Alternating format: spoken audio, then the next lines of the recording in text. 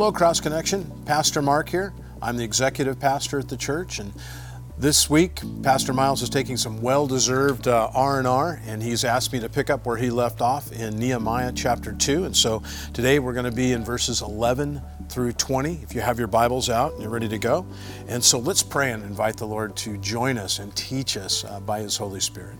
Dear Father, we thank you so much for the opportunity to go through this book. And Lord, a story, Lord, that has such impact on us today, and as we struggle with challenges in our own nation, Lord. And so, Father, I ask that you'd lead us and teach us, Lord.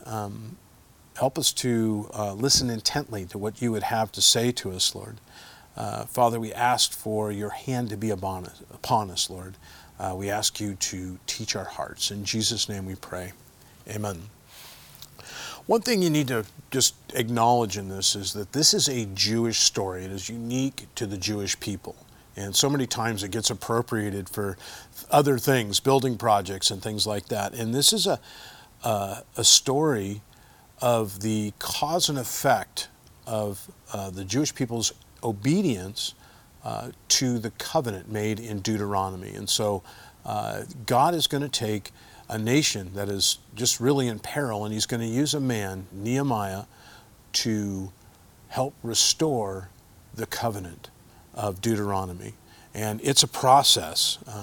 Nehemiah has this experience, and to the best of my knowledge, Nehemiah had never visited Jerusalem. He had never been there. It wasn't like he was going to restore his hometown or he had fond memories. It was simply him sitting at the feet of the Lord and praying, and God stirring his heart and asking questions about basically the temple and questions about Jerusalem and how the people were faring. They were on his heart. It was a burden, and I believe it was put there by God.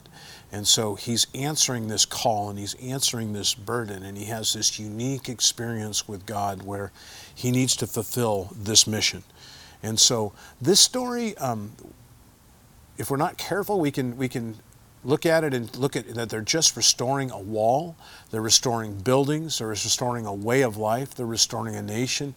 It's more than that. This is really the process of how a covenant is restored, not because God did not keep his end of the deal, but because God's people had not kept theirs. And so all the promises in Deuteronomy, if they didn't do the things they were supposed to do and they went after foreign gods, all those promises had come true. And so we're going to witness part of the restoration of the covenant between God and Israel. The overview of this is Nehemiah is a cupbearer, and he's in Babylon, and he works for the king, King Artaxerxes. And you know, though some people think that'd be a bad job, I don't know, being a cupbearer. I mean, you know, obviously if people are going to poison the king, it could go really bad for you. But on the other hand, if people know that the king has a cupbearer and he's famous, then people probably aren't going to try that, because you don't want to, you know, have an epic fail and knock off the cupbearer and get charged with death for both the cupbearer and attempting to kill the king. So it could be a pretty good job, depending on, you know, what the reputation was. And so certainly the living standards were pretty decent being in the palace, and you got to be around some very powerful people, and you were looked at as an advisor and a friend many times. So Nehemiah is in this position, and we know from chapter 1 and 2 that when the time comes for him to give the answer, he is prepared uniquely to give the answer to the king, and the king of what's wrong. And when he kind of spills his guts, and he talks about the condition of Jerusalem in particular, his conviction and his preparing for over 4 months in prayer, it comes out, and he gets the king exactly perfect timing at the right time, and the king says yes to his request. And so he has sent out, and by a miracle, he is sent out to go on this mission to research and to restore Jerusalem. And so that is going on. This is the third run, really, at making Jerusalem great again, so to speak. There's a Zerubbabel, I believe is how it's said, made the first run at this and restored part of it, along with Ezra, also made a run at this under the blessing of King Artaxerxes. So the temple is built, even though it's lamenting that some people say it's not as great as it used to be, but the temple is unprotected. So they really can't bring all the artifacts in and worship God properly with all these things because the temple gets ransacked. It has no defenses. And so the people living around there are discouraged. They're despondent. The work has been going on approximately 100 years and just not as much progress probably as they think should happen. And so they're defeated. And so there are people that is, they're not doing well. They're discouraged. And the broken walls and the rubble are just symbols. They're physical symbols of what's going on spiritually. And what's going on spiritually, and Nehemiah clearly repents of this, both of himself and the people. He takes the falling away of the covenant in Deuteronomy. He takes that on himself and he apologizes to God for that. And so when we see the rebuilding of the relationship and the rebuilding of the temple, I believe the rubble and the walls, while very practical, are also largely symbolic of the hard work sometimes of what it takes to rebuild relationship. Not on God's part, but on our part. We're looking at the restoration of a covenant. So God stirs Nehemiah's heart and gives him to the desire to fix both the physical and the spiritual state of his people. So since this is not our story, and our country and our neighborhoods are not specifically in the Bible, they're not in the Old Testament here, and the story is not talking about us, and we certainly can't try to make the Jew story our story because it's not. But what can we take away from this story that is beneficial? Why are we reading this book? We're going to learn something from a story that is not ours. What should the righteous person's reaction be? A person who loves and follows God, what should the righteous person's reaction be to the state of affairs in our place, the place we live, our neighborhood, our state, our country? The things we see in media, the things we interact with, and the people we interact with on a day-to-day basis. What should our reaction be to our fallen world? So let's pull out our Bibles, and we're going to start in chapter 2 of Nehemiah, starting in verse 11. Please read along with me. It says, "So I came to Jerusalem and was there 3 days. Then I arose in the night, I and a few men with me. I told no one what my God had put on my heart to do at Jerusalem, nor was there any animal with me except the one which I rode. And I went out by night through the valley gate to the serpent well and the refuge gate, and viewed the walls of Jerusalem, which were broken down, and its gates, which were burned with fire. Then I went on to the fountain gate and to the king's pool, but there was no room for the animal under me to pass. So I went up in the night by the valley and viewed the wall. Then I turned back and entered by the valley gate, and so returned. And the officials did not know where I had gone or what I had done. I had not yet told the Jews, the priests, the nobles, the officials, or the others who did the work." So it must have been quite a scene, and must have been had a lot of people talking. And on one hand, Nehemiah rolls in and the lumber trucks are there, and obviously there's equipment and there's people and something is going on. There's supplies, so he's up to something. But then he quietly surveys the situation. He goes out at night as to not attract attention. He only takes a very small band of people with him. He took one animal so as not to attract a lot of attention. Possibly it was some of the engineers that he was going to be working with, or maybe there was part of his inner circle that knew the plan. I don't know how that worked, but we know that it was kept very small and it was very quiet, and it must have been quite a scene to go to these places you've heard of and perhaps never even have seen them. I believe he never saw them. And for the first time to see the failure of the people was complete, and the rubble and the destruction of a once great city. And Nehemiah goes through this part of the city and he sees all this, and his heart has got to be just humbled. The scene has to be completely sobering for him. It has to be emotional. And not only does he see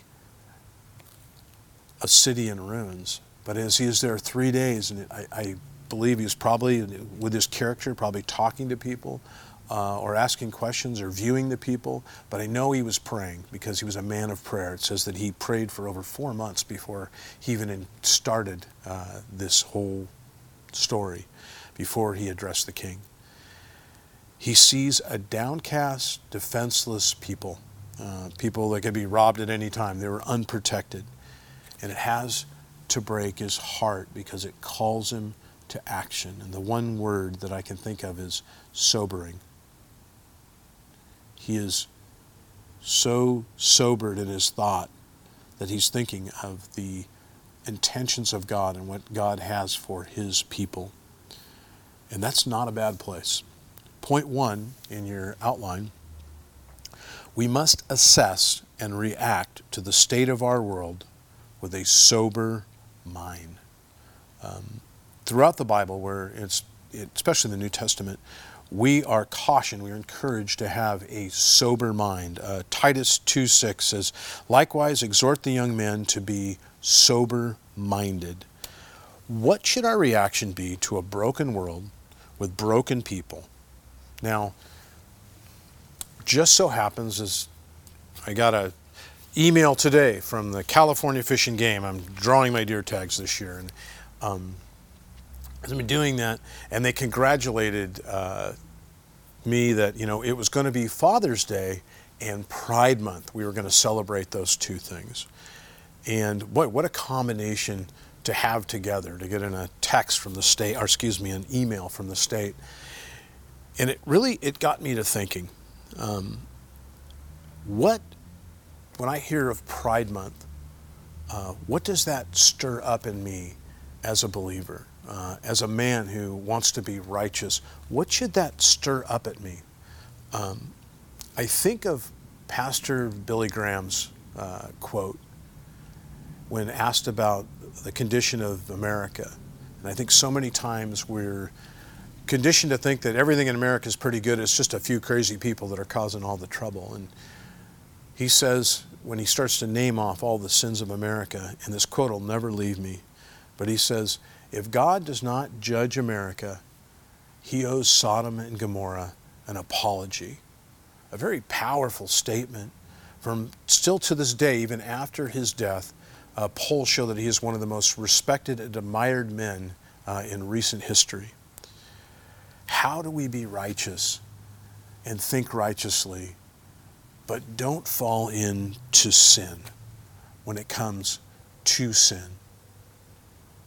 As we look around the landscape of what's going on in our news, we hear about things that are just, according to biblical standards, are an abomination.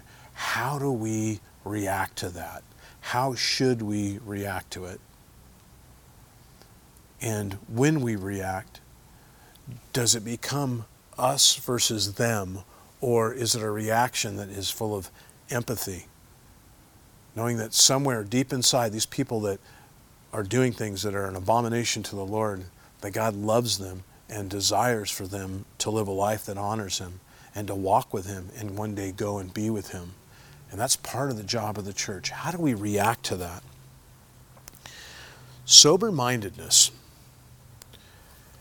Sober-mindedness, to explain that, many would think that means just do not be using drugs or alcohol, those things, and those certainly fall into those characters, but into that characteristic. But sober-mindedness, if you look it up, literally means, in both the biblical definition and just if you go to the Webster's and you look it up, it means to not be under the influence of anything. And if I was to say that one of the convictions that we have, myself included, with the modern church at times, is that we are under the influence of time at times. I have to say that in the last few years it's been very disappointing to see that the drug of choice, so to speak, the alcohol of choice for us as the church, where we are not sober-minded, where we are drunken and we're not thinking straight, is in the area of politics. It seems to be one of the things that is splitting and causing division in the church, and it is ruining the church. in many aspects. It's causing division. It's taking away the peace and the unity of the church. And the sad thing is many of us were looking to come up with a solution with politics to a spiritual God-sized problem. And in doing that, we're actually dishonoring God. We're actually turning away from God. And we're saying that this is the solution. It's sad because if we were to be sober-minded, if we were to think like God, we were to have perfect clarity when we address these problems and issues, we take these political parties and these political figures, if we were to look at them with a sober mind, I could be really honest with you. There is not a president in recent memory for me that meets the qualifications of being an elder at Cross Connection Church. Yet I can look out on a Sunday and I can see literally dozens of people who meet those qualifications. But the people that we think are going to solve this problem, if we just elect that person or elect this person, somehow are going to solve this God-sized problem in our own country. If we look to them and we think they're the solution to the problem, we have it wrong. Because those are not the men and women that God called and say that they are going to fix this problem. This is a God-sized problem. Nehemiah is a sober-minded person. He is thinking of the task at hand with God's mission in mind. He is not posting on social media, stirring up arguments, going down political rabbit trails. He's actually a man of action, and he's actually a man of God. And you can tell that. There's a peace and a calm to his spirit as he's addressing some pretty tense, intense situations. He is not just bathed in God's word and bathed in loving the Lord. He's marinated in it. It is seeped into his soul, and it is who he is. It's a challenge to watch as Christians are distracted, and we think we're going to solve something by sending an inflammatory post out or a text out to people. And that's really not what God is looking for, in my opinion. A guy like Nehemiah, or a woman who's like Nehemiah, they are going to get their hands dirty. They are people of action and not words. They are doers of the word. They are not just hearers. They are not repeaters. They are doers of the word. They're going to put God's power to the problem, and we're going to talk about that problem. Recently I saw a video with Andy Stanley, and he was talking about the condition of the church in America. And I thought it was rather interesting that he stated that many of the people had gone to more political organizations instead of the church that they were in and happy with until now, that the church wasn't political enough for them. And it was sad. And Andy Stanley made a very striking comment, and I think he assessed it well. And he said, everything on the far left and everything on the far right sells. It stirs people up. It piques people's interest. It tickles their ears. It gets them excited. But there's no solutions in the far left, and there's no solutions on the far right. The solutions are in the middle. And it's not that it's lukewarm or that it's done halfway. It's that the solutions are made in the middle where there is agreement. That's where God is. And where we, as those right people on the right, people on the left, move towards God, we move to a solution. But we're not there. And so we're going to see how Nehemiah is that kind of a man. He did not get distracted by opinions on the right or opinions on the left. Let's read Nehemiah 2:17 through 18.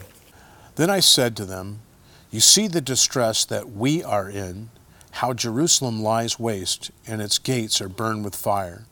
Come, let us build the wall of Jerusalem, that we may no longer be a reproach.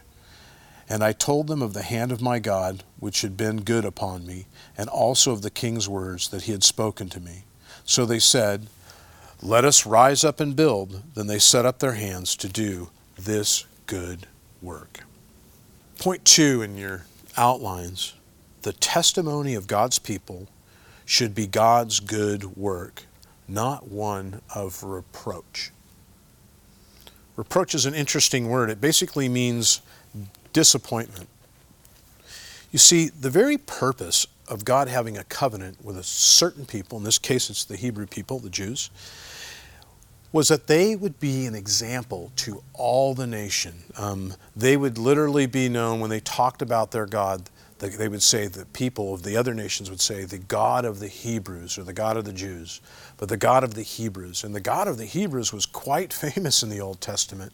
And even the pagans knew that there was a God of the Hebrews. Deuteronomy 7, verses 6 through 8. God lays out what he expects of his people. He says, "For you are a holy people to the Lord your God. The Lord your God has chosen you to be a people for himself, a special treasure above all the people on the face of the earth. The Lord did not set his love on you, nor choose you because you were more in number than any other people, for you were the least of all peoples. But because the Lord loves you, and because he would keep the oath which he swore to your fathers, the Lord has brought you out of the mighty hand and redeemed you from the house of bondage, from the hand of Pharaoh, king of Egypt." The Hebrew people were to be an example of what happens when a group of people are obedient and they walk in the ways of the covenant of God. They were to be a model. People were to look at them and see their success and their protection, their conquest, how their God was always part of their victories. People were to look at that as an example. People also knew that in their failures that they were unprotected, that God would turn their back on them. All the promises of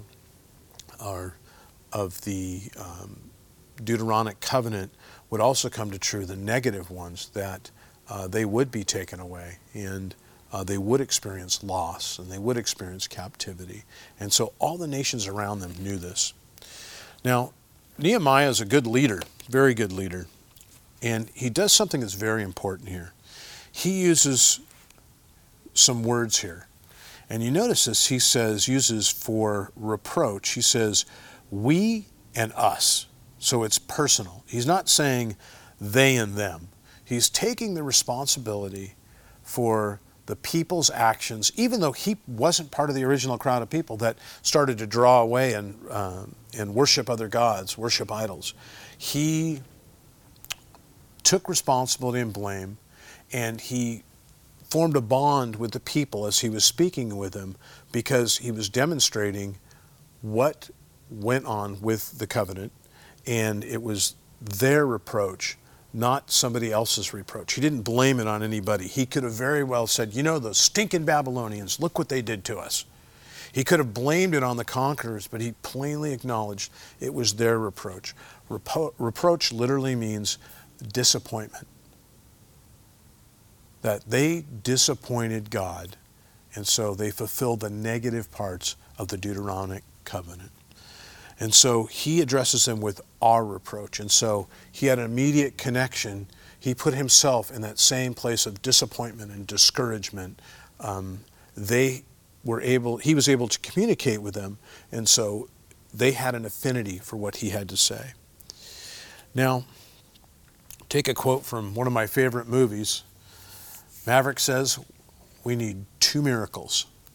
And that's what had to happen to make this story a victory, so to speak. Nehemiah needed 2 miracles. The first miracle is that the king had to send him on the journey. That was the beginning of the miracle. The king had to ask the question. The king had to send him away with a blessing and give him the power and the tools to be able to make this happen. So the physical needs, so to speak, were met. The practical needs were met. But the second thing that had to happen is the people who would do the work, the very people that God wanted that covenant restored for. They had to want to build those walls. They had to want to restore and get back into a right relationship with God. That had to be their heart's desire. And as a pastor, I know how hard that can be sometimes to motivate people to get into that relationship, because so much of it has to come from within. They need to be looking at their surroundings and their predicament and be looking towards God for answers. But I also know that part of that is being able to have empathy for people and understand being in that position at one time, and to be able to have a connection to them in that. And so Nehemiah is making that connection. And so the second miracle was what I think the greatest miracle of all that I've ever seen in the ministry. The greatest miracle of all is when somebody's heart changes and they give their life to the Lord.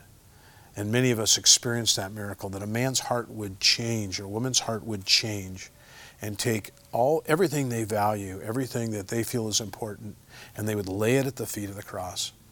And they would begin to do things God's way and be sober-minded to change their life. That is a miracle. And that miracle happens in these people.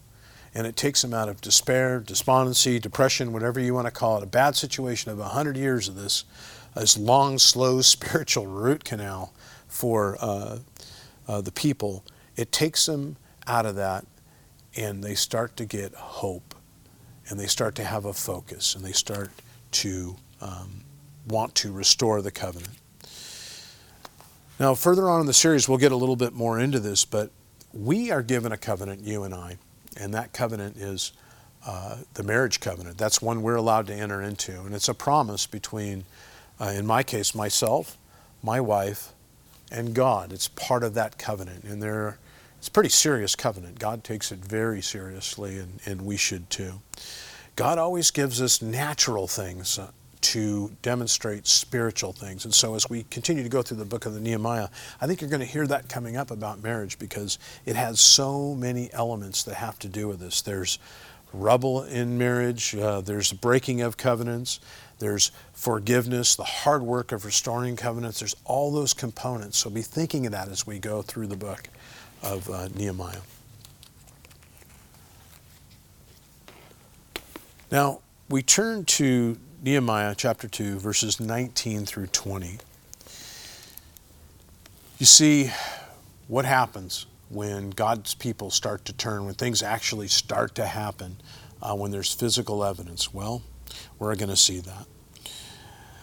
It says in verse 19, "But when Sanballat the Horonite, Tobiah the Ammonite official, and Geshem the Arab heard of it, they laughed at us and despised us, and said, 'What is this thing that you're doing?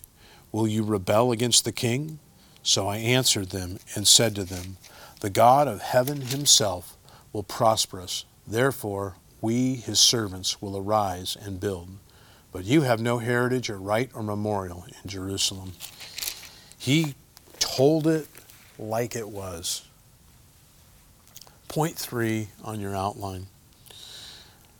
This is one of my favorite quotes, and I think about this many times over the years. "The only thing necessary for the triumph of evil is that good men do nothing." One of my favorite bumper stickers, sometimes you're reminded of things from a bumper sticker, and one of my favorite bumper stickers says, "A green environment starts in your own front yard." Well, there's a great deal of truth to that in the Christian life. You see, we know that when the church, and in this case God's people, are defeated and they're not doing anything, nobody really cares or notices that much. Maybe take an occasional jab or make fun, but nobody really notices that much. But when God's people unite, they arise, they begin to do the good work, all of a sudden the enemies of God surface, and they start to disrespect, despise. They start rumors. They start to say that there's things going on with that are motivations that are in our heart that just simply aren't true. And so for the lesson for us is, if we look at it, is there's different stages in a Christian's life. And the enemy is particularly involved with not wanting us to come to Christ, obviously, and that's a battle. But after we've come to Christ,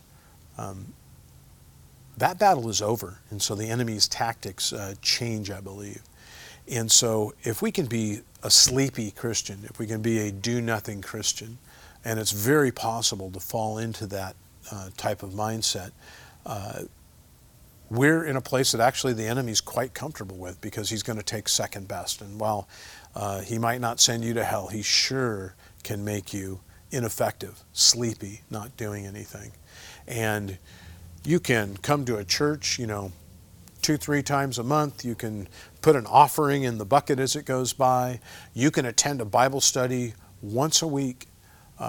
You can read your Bible, and you can be an ineffective, sleepy Christian, because you're not necessarily doing anything outside of your own sphere. And there's so many things we can be engaged in to be doers of the word and not just hearers.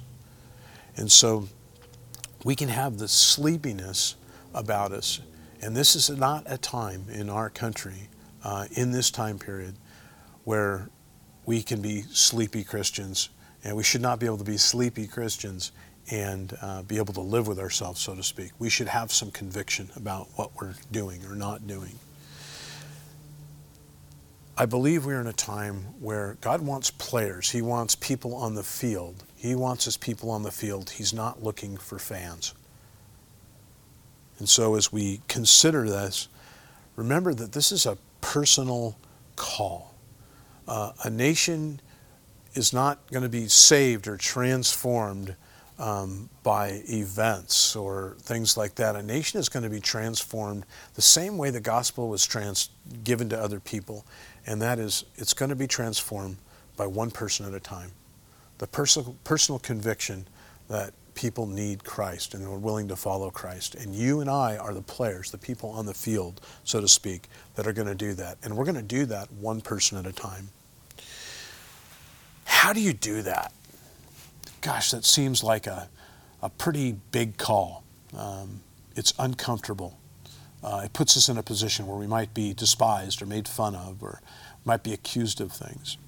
And I would suggest to you that it starts very small, and it's actually quite natural. Your position today is that you're a mom and you're home and you're teaching your kids and you're pouring into them. You're doing a work right now. We do not need to sit in a pulpit or talk to 1,000 people to be doing the work of the Lord. It might be that